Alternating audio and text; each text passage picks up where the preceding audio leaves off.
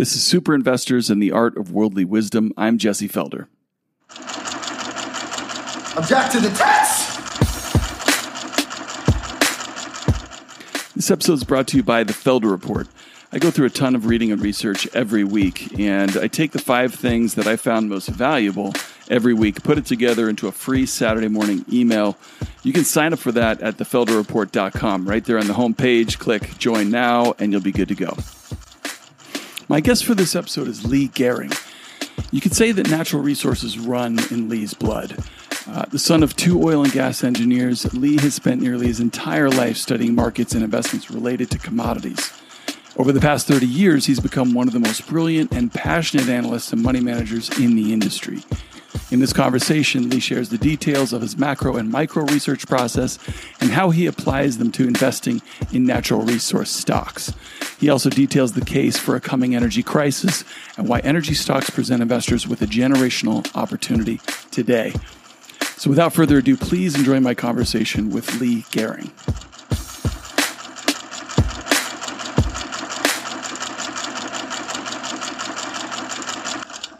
Ever wonder why fund managers can't beat the S&P 500? Because they're sheep. And sheep get slaughtered.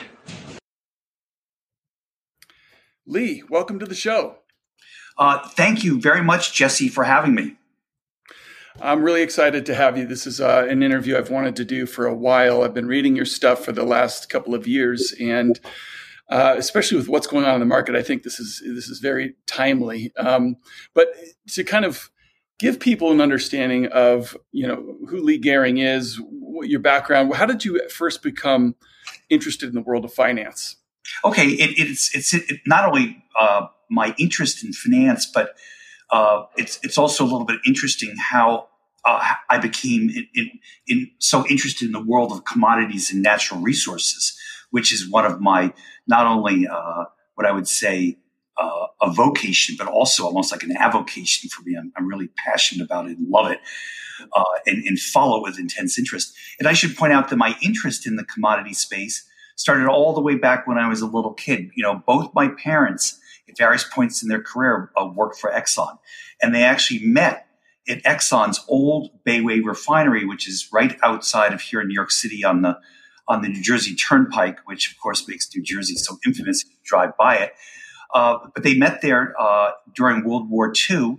My father was a chemical engineer there working on with a group that specialized in trying to overcome all the problems of refining and making 100 octane aviation fuel, which if you're interested in like something what Daniel Yergin says, he says that America's ability to make 100 octane aviation fuel is what won the war, since neither Germany nor Japan were ever able to develop a process to make it commercially. But my parents actually met at that refinery. And from a time as a little kid, I remember my father talking extensively about his experience in the oil and gas industry and all the various experiences that he had. And he used to lecture my brother and me too about this is so true. Back in the mid 1960s, he would say, sons, we're burning a lot of hydrocarbons, and at some point, putting all those hydrocarbons in the air could wind up changing our climate. And that's no joke. I mean, he was way ahead of his time. He used to lecture my brother and me about how oil was made, or how it came about to be, and how it was a finite process. And he was also a believer that someday we're going to run out. And I suspect that even though the term Hubbert never came up, I'm sure that he was a follower of Hubbert's research, which was becoming very well known in the early 1960s.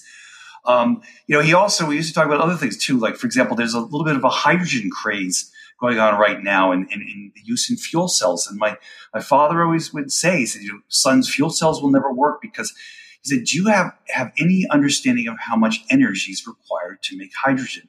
Which I think is a very interesting subject into itself. But anyway, I grew up becoming fascinated with the whole oil industry and in the world of natural resources in general. I went to college right at the height of the second energy crisis back, which started in 1977, 78, 79.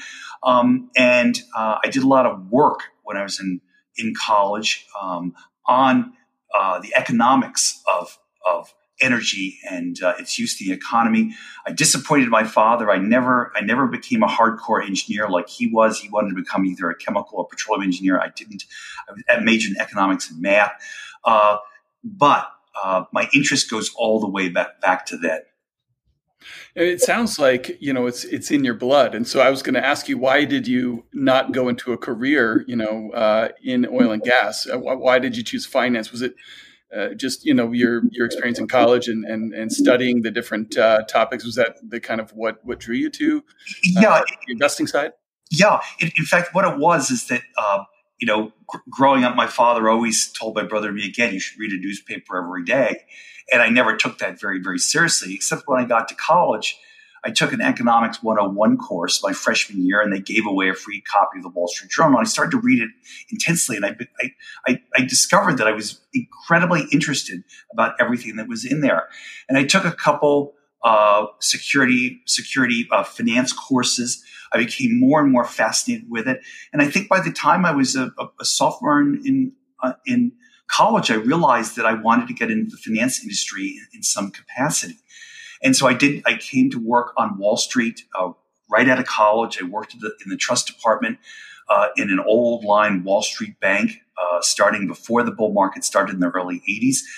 And I always wanted to somehow combine my interest in finance with running money in the natural resource space. And I finally got my opportunity in the late 1980s. I became the backup portfolio manager of the Prudential Jennison Natural Resource Fund and series of natural resource funds that they had. By 1991, I became the lead portfolio manager. And I sort of now have been doing exactly what I want to do my whole life for the last 30 years. And that's managing a resource-focused equity portfolio. Yes, and being able to do what I would call very high-level, intense research on various global commodity markets. Well, and so let's talk about that. Your investing framework, from my just reading of your work, seems like it's really kind of macro-driven. Is that fair to say? It's yes and no. We do a huge amount of macro work, but one of the things that we do is we do a huge amount of what I would call very creative and in-depth stock selection in an attempt that when we finally decide that a bull market in commodities is about to take off, based upon our research, we then put together an equity portfolio where we believe that those equities have the best chance of capturing the largest amount of the return in the commodity market, but at the same time, minimize and control the risk that is involved in investing in equities, which there are a lot in the natural resource space. Yeah, and so I'm just curious to know more about that risk discipline because, as a value investor, we might use things like margin of safety and demand a discount to net asset value or fair value to try and limit risk. A trader might just say, I'm looking to capture the trend, and I don't want to own something that's falling in price. What does your risk kind of discipline look like? Well, what we do is we're very, very careful to size our various or equity positions according to what we believe the risks are. Obviously, we do a valuation analysis of every security that we own. So, given a normalized commodity price, every one of our stocks that we own, we do have a net asset value per share, and from that we get a price target. But we adjust it for various things. We adjust it for the amount of debt that's outstanding. What would be the probability of commodity prices stay low for significantly longer than what we thought? What will that do to the impairment of our asset? And we use the size of the position as the way to manage the risk in the portfolio. And I've been through so many cycles in the last 30 years, bull markets and severe bear markets, that obviously we must be doing something right, because even those bear markets, there have been periods when we've had some weak performance, but we've never had anything that would impair the long-term track record of what we're doing. Gotcha. And so it sounds like it's kind of a stress test, if you will. Yes, it's a stress test based upon the reward upside versus what we perceive as the risk, which primarily is a function of how much debt that the companies carry. and what that would do to the impairment of that asset. Right. And I would also just assume that, when you're analyzing the other side of the equation, the reward side, you're looking for those stocks that are going to reward, that are going to have just, I guess, unusual upside relative to average. That's also based on kind of the similar process of that stress testing. Yes. And what we do is like I said, in each of the various commodity markets where we make investments, we come up with what we believe is a long-term equilibrium price for the commodity, which will oftentimes be a lot different than today's price. And then using that price, we will then come up with the net asset value. And what it will show is usually that the most marginal companies, those with marginal assets, smaller cap, and have lots of debt, also have by far the greatest amount of upside if prices recover. But we don't construct a portfolio with those type of names. We will have those names in our portfolio, but they will be smaller positions.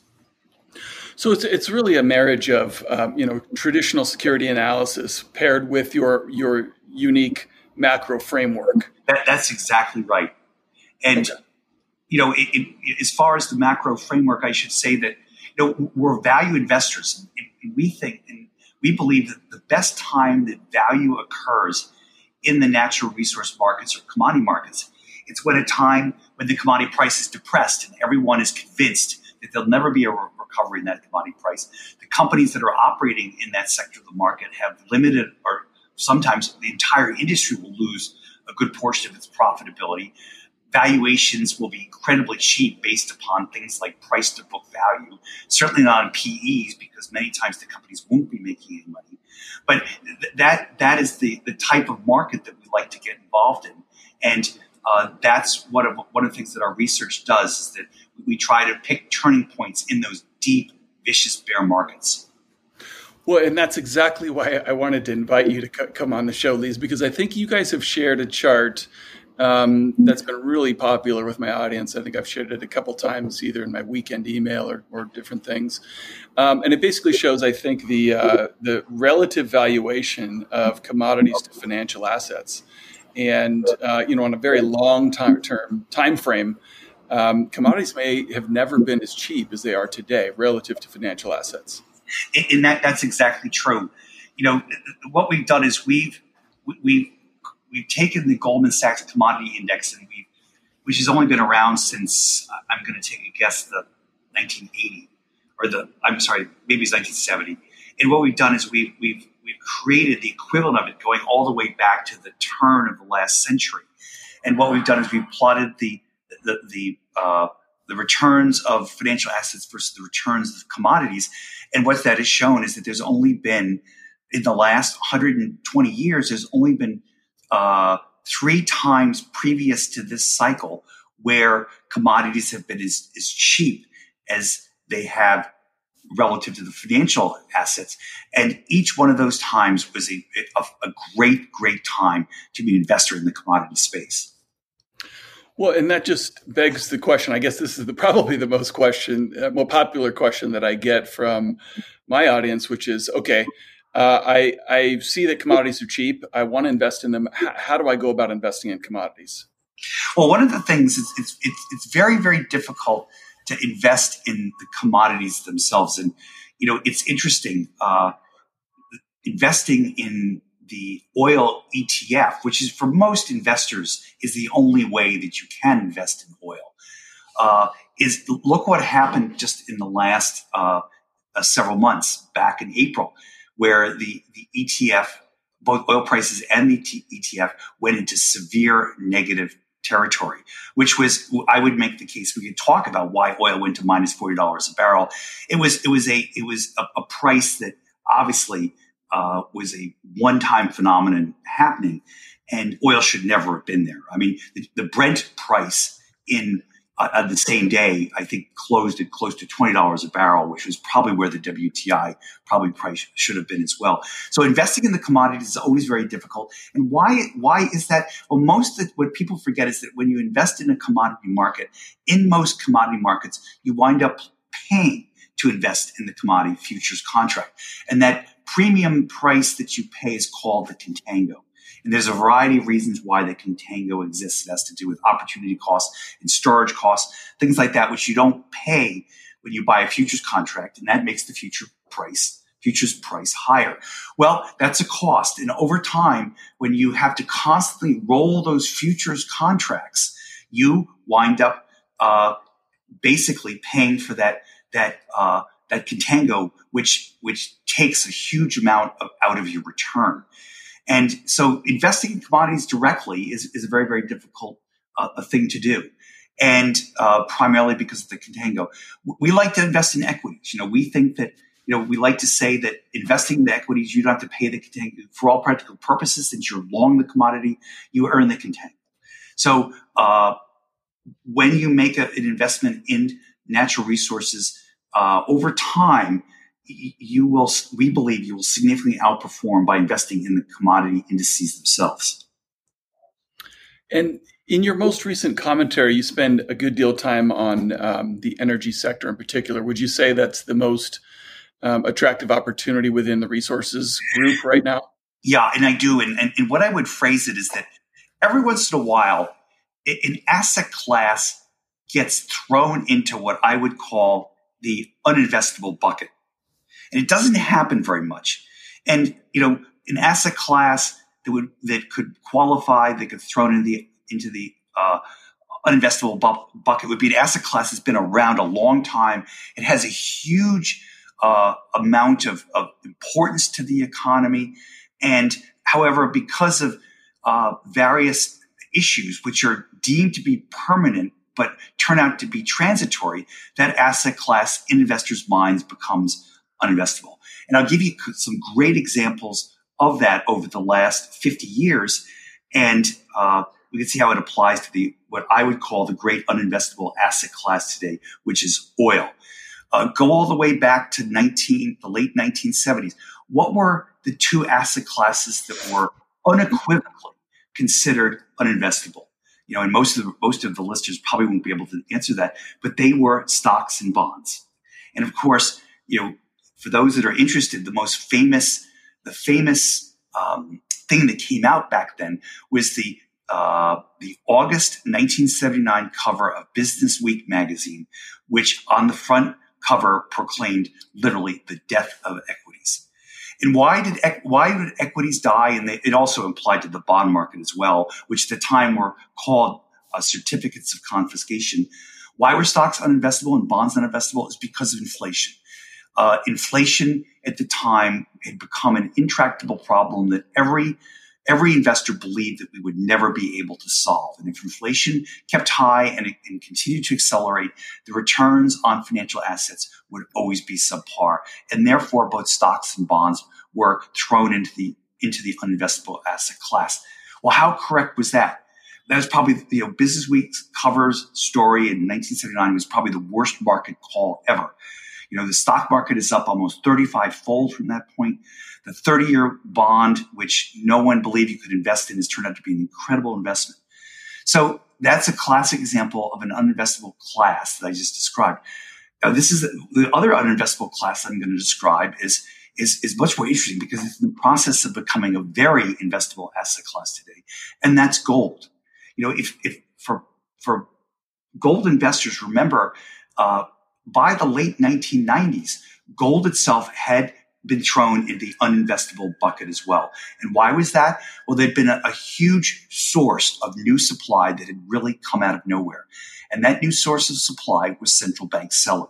Central banks, which of course had huge amounts of gold in their vaults, going all the way back to when they were all on the gold standard and then the Bretton Woods gold exchange standard, which is in effect up to 1971, finally decided after gold spent years and years going down in price that they had to get rid of it. And all the European central banks, a lot of the global central banks made public announcements, I'm selling my gold. And they started. By 1999, it had gotten so bad that the U.S. Treasury had to call in all the global central banks in a forced meeting where they basically signed the Washington Agreement, which effectively limited their sales to 400 tons a year, which was a huge amount of gold. And everyone believed that the central banks would never stop selling gold. And there were a couple of very famous gold bears back then that said, the central banks will ultimately sell all their gold because it's an asset class that's known is not needed in today's fiat money world. Well, was gold uninvestable at the time? No, absolutely not. In fact, since 1999, 2000, this is hard to believe, even with this huge stock market boom we've had, gold has been by far the best performing asset class since then. You radically outperformed both stock and bond markets by owning it. And it was firmly thrown into the uninvestable bucket. I would say that oil is in that uninvestable bucket today. Why? ESG. The whole ESG movement is trying to restrict the amount of money that's invested in the global oil industry. Demand. Everyone seems to believe that we've reached not a point of peak supply in oil, but we've actually reached a point of peak supply of oil. We've now reached a point of peak demand. That is, demand is peaked right now and will begin to actually decrease for the first time in almost the history of oil. And finally, there's a lot of environmentalists, activists running around that the oil industry should wind up paying for the huge amounts of damage that have been done to the economy in the last 50 years through the burning of hydrocarbons. And whether it be CO2 or other damages, they believe that we should levy these huge fines on the oil and gas industry to pay for these damages. So you have all these factors that are at work that have depressed oil prices to incredibly low levels. And how low? Well, this is hard to believe, but back in 1980, by far the largest sector of the S&P 500 was the energy industry. It topped out at a little bit over 30% of the S&P. 6 of the 10 largest market capitalization stocks in the world were energy related. Where are we today? The energy component of the S&P 500 now stands, I believe, it's at 2.3%. It is the smallest industry group today within the S&P 500. And Exxon, mighty Exxon, which has now been thrown out of the Dow Jones Industrial Average as well, sports a market cap which is basically equal to today to Zoom. So it's an industry which is incredibly depressed, and I think offers incredible investment opportunity. Well, I love that you take it back to 1980, and I also love the concept of an uninvestable asset class. There might not be any better buy signal than when the consensus decides something's uninvestable. But I mean, just it feels in so many ways like we're at the exact opposite of 1980, where you were talking about it. Inflation then is what made stocks and bonds uninvestable, and disinflation. Is what everybody's just extrapolating out into the future indefinitely. But one of the greatest ironies in the market right now, to me, is that, back then in 1980, you had Paul Volcker, who was dedicated to breaking the back of inflation. Today, we have Jay Powell, who's committed to creating inflation. Essentially, he's made virtually the opposite commitment that Volcker's made. And at the same time, we're seeing, energy stocks are the most hated asset class on the planet. Probably, as Jason Gepford from Sentiment Traders pointed out, maybe the most hated sector of the stock market of all time. It's so ironic to see how things have changed so much in 40 years. That's one of the great things you do in your latest commentary. Yeah, Jesse, those are all great points. Here's some other things to think about, which I think are very amusing. Again, going back to, I'm a big follower of magazine covers, business publication covers. They often mark huge seminal turning points in markets. And when you figure what happens is that, a trend gets going for so long, it becomes so ingrained in investors' psychology that even the wizened old editors of old business publications eventually get convinced that these trends are never going to end. And of course, the most famous one was the 1979 cover of Business Week magazine, The Death of Equities, Why Inflation is Killing the Stock Market. And like you said, it's exactly right, because it was literally only 2 months after that Paul Volcker came to the head of the Fed, raised interest rates aggressively, basically had bonds sport 4 and 5% real yields. These are by far the highest real yields that had ever been produced in the bond market, and they wound up killing inflation and doing it in. And now here's an interesting corner, another bookend, a 40-year bookend to that very famous event, is that back in April of 2019, what's on the cover of Business Week magazine again? Now it's called Business Week Bloomberg magazine, but it's called The Death of Inflation. And on the cover is a picture of a dead dinosaur. And, it's so interesting that after the 1979 cover, it was only 2 months before Volcker put in place a massive disinflation and inflation policy that literally within, less than 12 months, that Powell puts in place what will be perceived, I believe, as a very inflationary policy. And you've been tipped off it's going to happen. The fact that it was on the cover of Business Week magazine in April of 2019 means that it's coming up, it's approaching rapidly. Well, and as my friend Peter Atwater recently pointed out to me, that The Economist also recently declared, the end of or the death of energy. And they famously did also back in, I think it was 1999 and 2003, they ran a couple of similar covers, right as it was right before the huge boom in oil prices. Yeah, and don't underestimate the powers. And I read that Economist article, and I should have brought that up. You're right. Classic death of oil story. But, here's another one, back to, how it gives you a great signal that this asset class has become uninvestable. The Economist recently with the oil, that's a great one. But we also forget, like with gold back in 1999 at the bottom. Now, why the Financial Times chose to do this, I don't know. But they actually ran a cover story on the front page of their newspaper. The title was The Death of Gold. And that was December of 1997.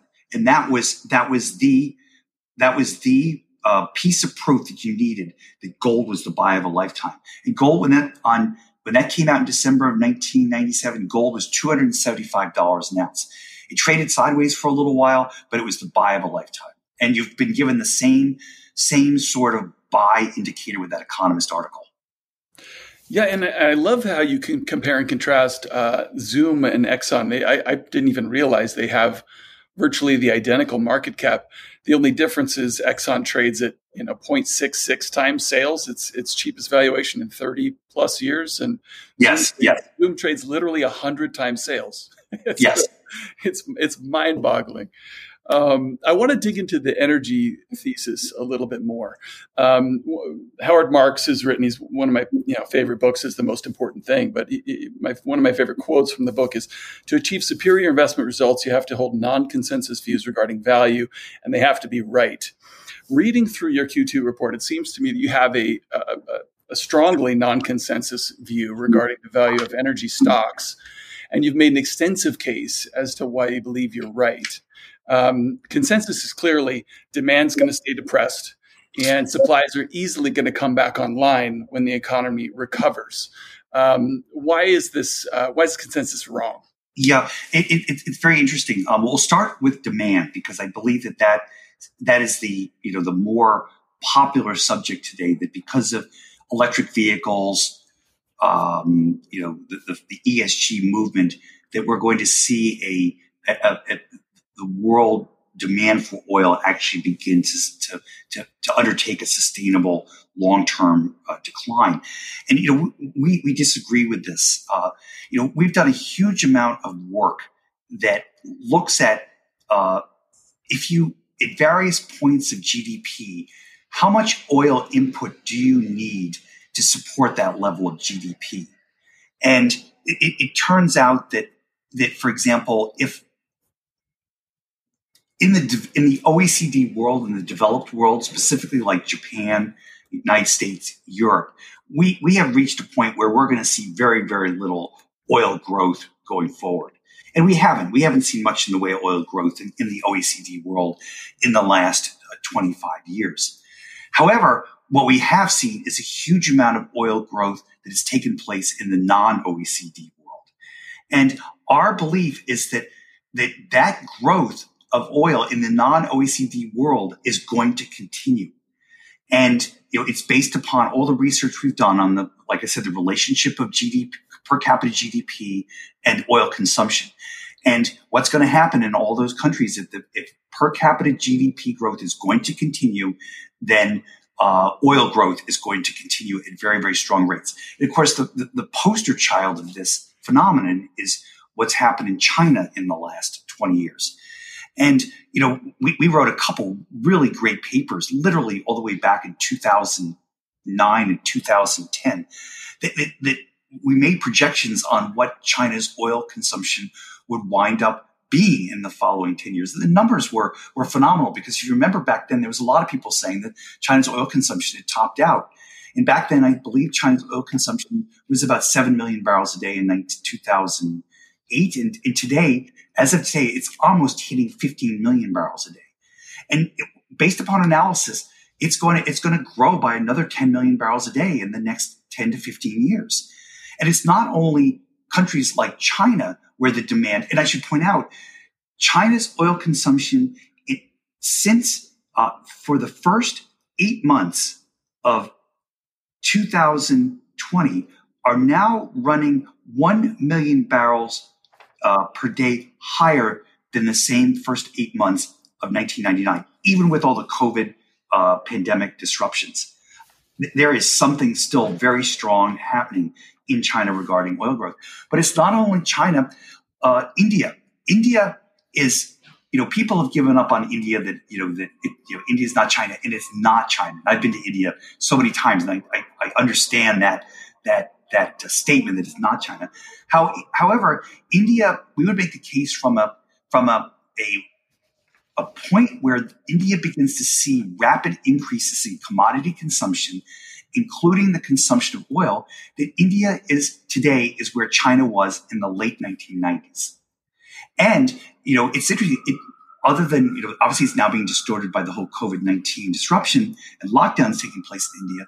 But, India has now slowly crept up to being the second source line item growth of oil in the world today. China's the top. Number 2 is India.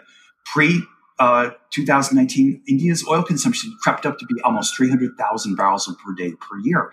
And this is happening whether it be in Vietnam, Philippines, Indonesia, all these countries in Southeast Asia are now all entered that period of rapid intensification of oil consumption. We call it the S curve. They're all entering that rapid point of their S curve acceleration of oil consumption. So we believe that demand is going to be very, very difficult to squeeze oil demand out of the global total consumption in the global economy in the next 10 years. So we think demand is going to continue to defy the bears. But what's really interesting is what's happening on the supply side. One of the interesting things that people probably don't know this, but over the last 10 years, near 100% of global non-OPEC oil supply growth, that is oil supply growth outside of the OPEC world, almost 100% of it has come from the U.S. shales. There's been, in fact, we wrote about this about 10 years ago, saying that non-OPEC, non-U.S. oil supply growth was going to turn negative, which is exactly what it has. In the last 10 years, non-OPEC, non-U.S. oil supply growth has shrunk by about 150,000 barrels per day. So the shales have been the only source of oil supply growth, and we believe that the shales have passed their peak in production and now will begin to decline. And no one believes this, and no one understands what's happening in the shales. And we have done tremendous amount of work in the shales, and we're pretty confident that the great era of shale is over in the U.S. Well, part of what you refer to in a lot of your research is your neural networks in understanding how these trends are developing. Can you, I guess, tell us what those are and how you use them? Yeah, what we've done is my partner Adam Rosenzweig is very, very mathematically and computer savvy, and what we've done is that we have taken a database of every well drilled in the United States over the last 10 years. We go back even further than that. So what we've done is we've captured just about every shale and shale oil and shale gas well drilled. And what we've done is that we put all that data into this neural network. And this neural network, what we told it is that we said, okay, we're going to give you all this data. You teach yourself on how to analyze this and tell us a variety of things on what you learn. And I'll give you a great example of what use we put it to.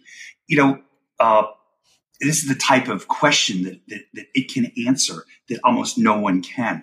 A number of years ago, there was a common belief that in the oil shales that there was this, because of changes in completion design, completion technology, things like longer laterals, more stage fracks, more proppant being put down hole, all these type of things, is that you were rapidly increasing the productivity of drilling. So what you were doing is you were taking a well, a rig that was drilling a well on a tier 2 prospect. And traditionally, that tier 2 prospect would only produce half as much oil as a tier 1 prospect. But by doing all these changes in completion technologies, you were turning that tier 1 well into a tier 1 well. And everyone believed that. Well, that's an interesting question because it's a very difficult question to try to disaggregate, where the productivity increases are coming from and things like that. And what we did is we said, okay, neural network, tell us where these productivity improvements are coming from. As you teach yourself what makes a great well, and et cetera. And so what the neural network, and remember, these neural networks are all, they are carefully designed to prevent overfitting and things like that. So we don't get spurious correlations and things like that. But what it came back and said, hey, people, the increase in productivity that you're seeing from changing completion technologies is much smaller than what your consensus opinion is. Where all the productivity improvements are coming from is that you are just all you're doing is taking rigs that are drilling tier 2 prospects and you're moving them over onto tier 1 prospects. That's 80% of your increase in productivity. Old-fashioned high grading, what they used to call it in the mining business. And so the thing is that we would use the neural network to try to answer these very, very difficult questions. And we also use it, on an individual, analyzing the properties of individual companies, because it can tell us, it can map for us what are tier 1 properties, what are tier 2 properties, who has the great tier 1 properties, et cetera, things like that. So that's what we use it for. And that's interesting to me because if it's this process of high grading, that was exacerbated by COVID, then it sets up a clash with the consensus where supplies aren't going to be able to come back online as quickly as most people believe. Yeah, that's very, very interesting, Jesse. And just one of the things too that we've got this idea that these shale fields are unique in the sense that they almost have an unlimited ability to produce oil. But nothing could be further than the truth. They are very much like a conventional oil or gas reservoir. You start drilling, you begin to increase activity, production ramps up for a number of years, you keep adding more and more rigs, you reach a plateau, and then all of a sudden these fields begin to decline, just like any sort of conventional oil and gas property. And we have two great examples of that in the gas shales where that has already occurred. And they predictably, they are the first two great shale gas fields to be developed. One is the Barnett, which started production in the early 2000s, and the other was the Fayetteville Shale in Arkansas, which was started in 2005 and 2006. Both those fields had very, very steep ramp-ups, peaked, and now are in steep decline. And both fields today are producing only about half as much gas from their peaks. And I should point out that both fields, neither field today has a rig operating on it. There's no drilling taking place. We believe the same thing is going to happen with the oil shales. And what it has to do is that, your drilling productivity begins to decline. Why? As just you mentioned, you run out of tier one prospects. And so you have to drill more and more tier two prospects. Those tier two prospects are not as productive. They require twice as much capital to get the same amount of oil out of the ground. And it just isn't worthwhile. And eventually you just stop. And I should point out that here's an interesting fun fact. Again, the neural network tells us this, is that when did the Barnett and the Fayetteville peaked? They peaked when 60% of their tier one drilling inventory was drilled. And I should point out that you have reached that same point in the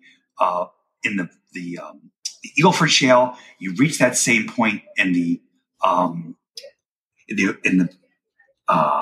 Bakken. I'm sorry, and you're very, very closely reaching it in both sides of the Permian. So the thing is that the best of the shale days are over. Well, I love that you compare this to when gold became uninvestable in the late 90s as a result of, I guess, people extrapolating the new gold supply that was coming to market back then. We've seen so much new oil supply come to market since as a part of the shale revolution, that people are just extrapolating this huge supply increase just out indefinitely into the future. And it really does kind of rhyme with that earlier time with gold. The overlap with gold, the bottoming of the gold market 20 years ago, there's a lot of investors now that, it is an investor generation ago now. Don't remember what it was like, but I vividly remember it because we were very, very bullish on gold back then. And for those that of your listeners that are curious, I was profiled in Forbes magazine, a big profile of me in May of 2000, and gold was still $285 an ounce. And the headline on the profile is "Gold $2,000 an ounce?" ? And we were bullish, and we said that gold was set up to be the best performing asset class of the decade. Now, you're right about supply. It was even I had to really, go through a period of internal fortitude to go through that period, because the amount of new supply was intense, because it was not only central banks that had become aggressive sellers of gold, but the entire gold industry had lost faith in the ability of would the gold price ever recover, and they began aggressive forward selling their gold.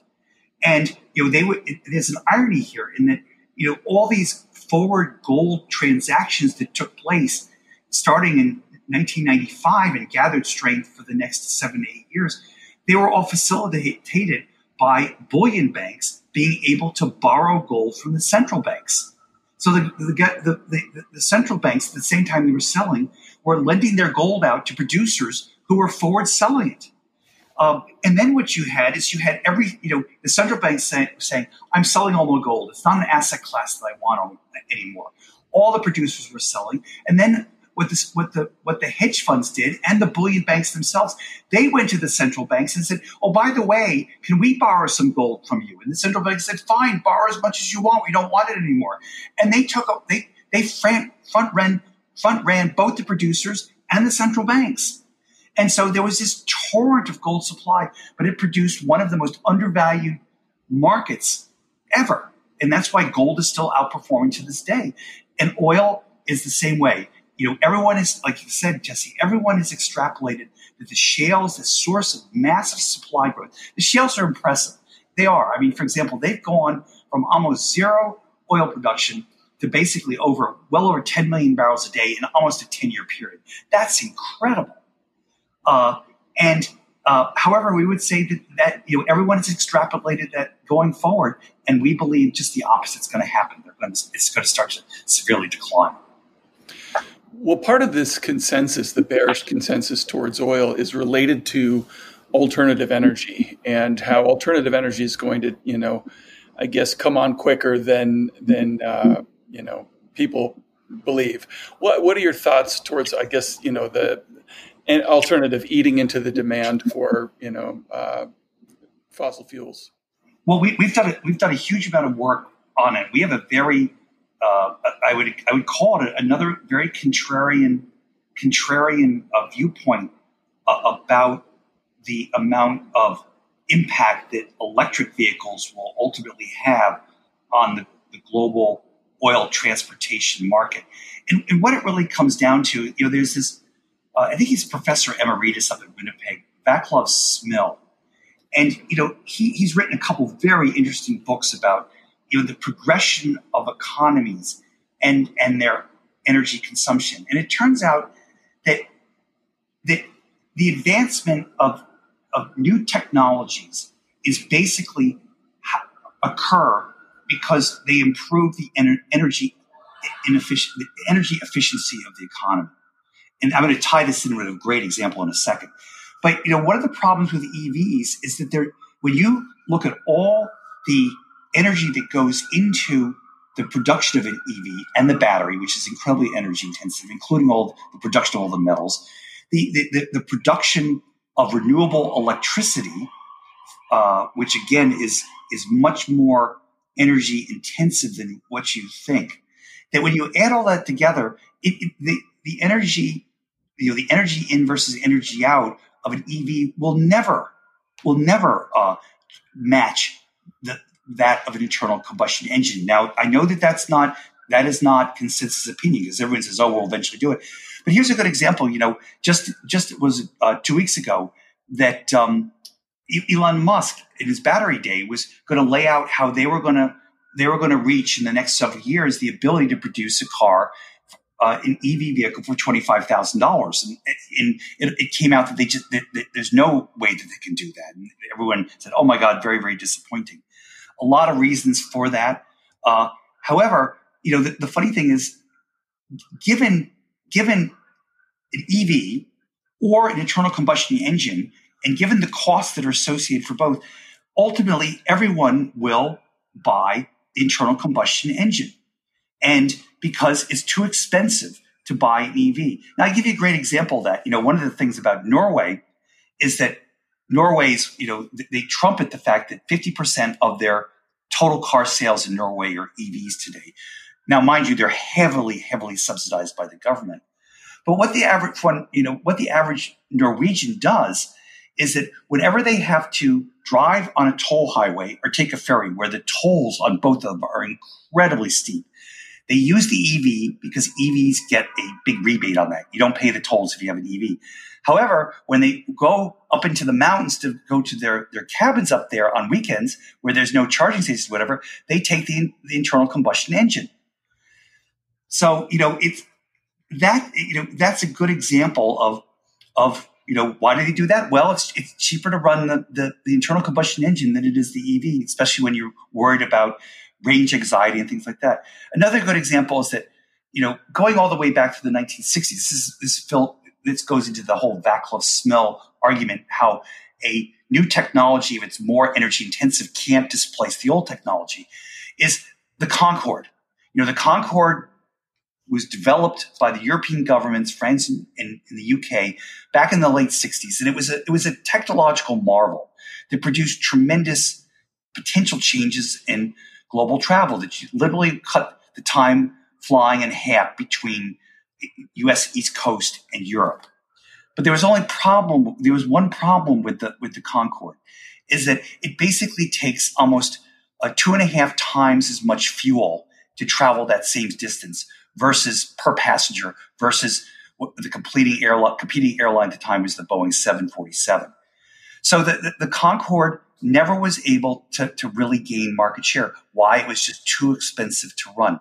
And so in the end, now this is interesting because look at the comparison that's developing here. The Concorde became what I would call the plaything of investment bankers, rock stars, and Hollywood celebrities. No one else could really afford to fly it.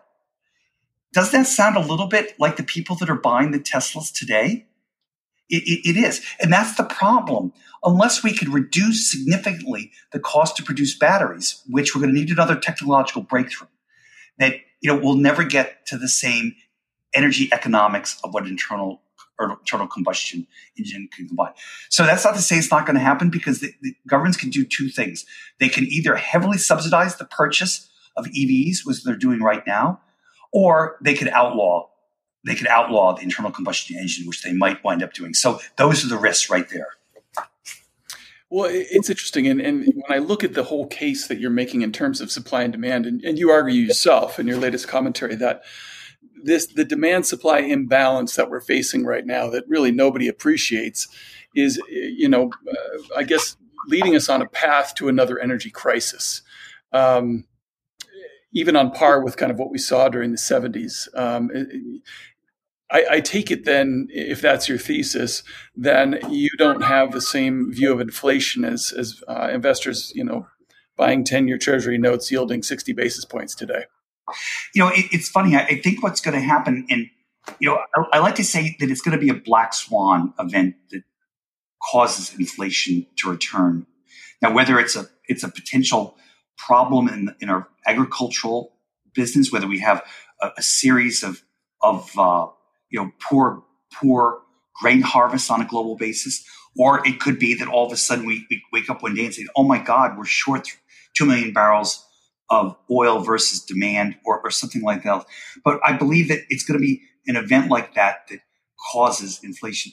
We have inflation today, except that inflation is just taking place in technology companies.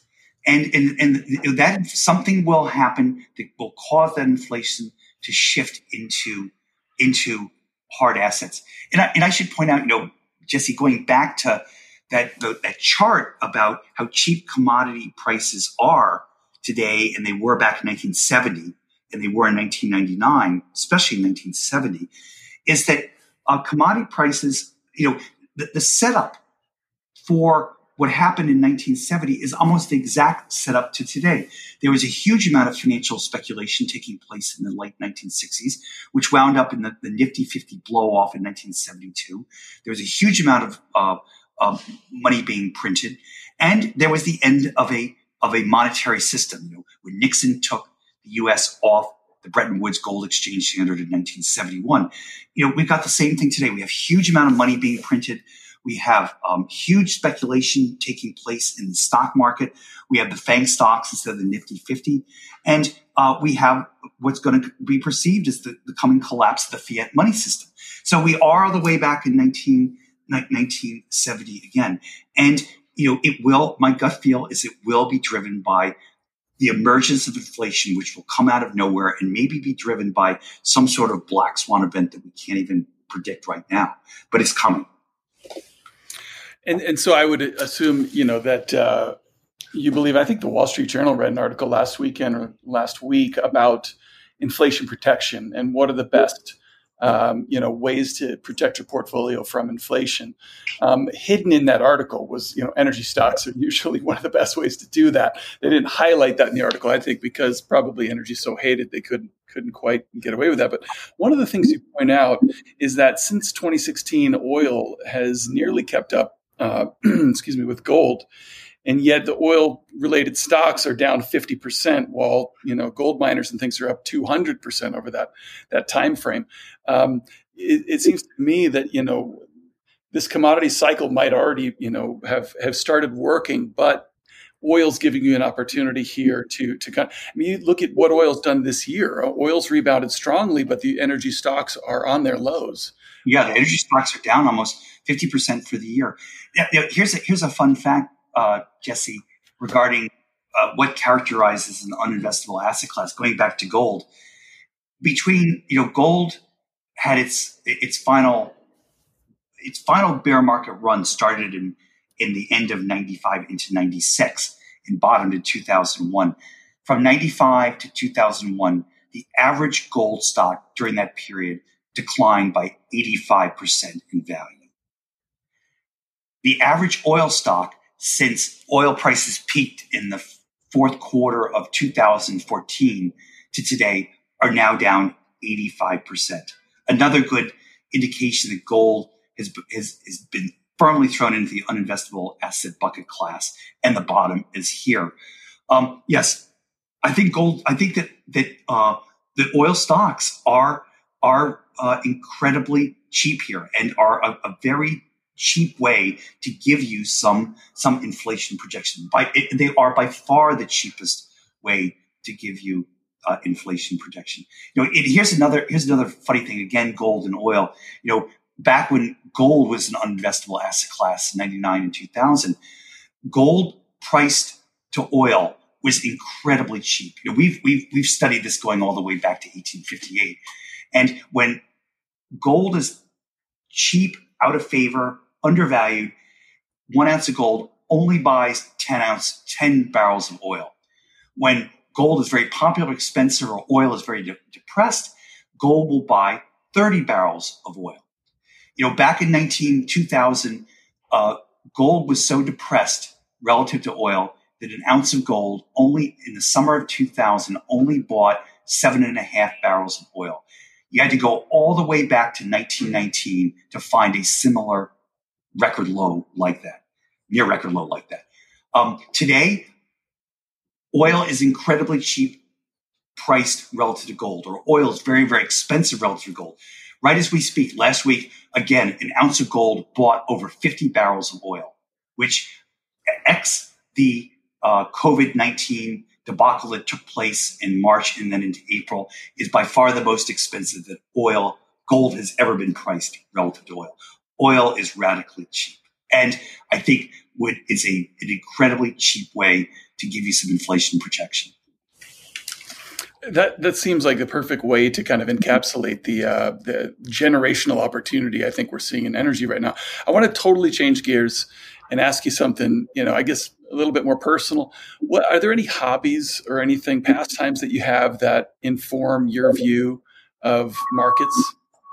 Yeah, and I in the last 25 years, my wife and I have we've become huge travelers, and I've traveled all over the world, and I've been to places that very, very few people have ever been to. Like I've been to the infamous mining community up in Norilsk, in right smack in the middle of Siberia, 200 miles above the Arctic Circle. So I've been to a lot of different places, and it's really left an impression on me on the world and how the world has developed and what's happened to the world in the last 20 years. We've seen an incredible period of economic growth, which has benefited we've lifted billions of people out of poverty. And I've been able to watch all that, take place with a front row seat, through my traveling adventures, things like that. So that to me has been one of the most fascinating things about my life over the last 20 years.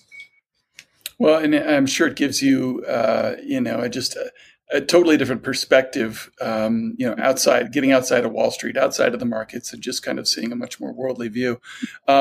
Lee, you've been very generous with your time. I'm really grateful to you. Is there anywhere, my listeners can kind of keep up with you and your ideas? Yes. We publish, a big quarterly letter, which is out and put into the public domain. All our research going all the way back to where we started the firm in the first quarter of 2016 is on our website. You can access our website, www.gorozen.com. That's GOROZEN.com. You can download it all. It's all free. And you can follow whatever we're saying. It usually, there's a lot of stuff there. And, we speak, both Adam and I speak at a lot of conferences. We do, podcasts and things like that.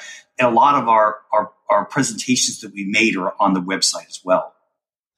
And I highly recommend everybody check it out. I read your stuff religiously, and you're, like I said, not just generous with your time here on the podcast, very generous with the results of all your research in those papers. It's a fantastic resource for people. Okay. Well, very good, Jesse. Thank you so much for having me on, and I really enjoyed the talk. Hey, thank you. This has been wonderful. I'm really grateful to you for taking the time.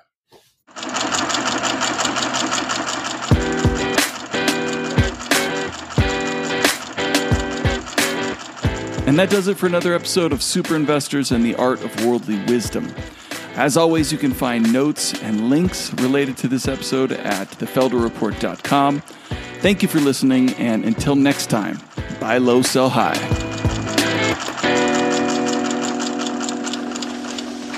Man looks in the abyss. There's nothing staring back at him.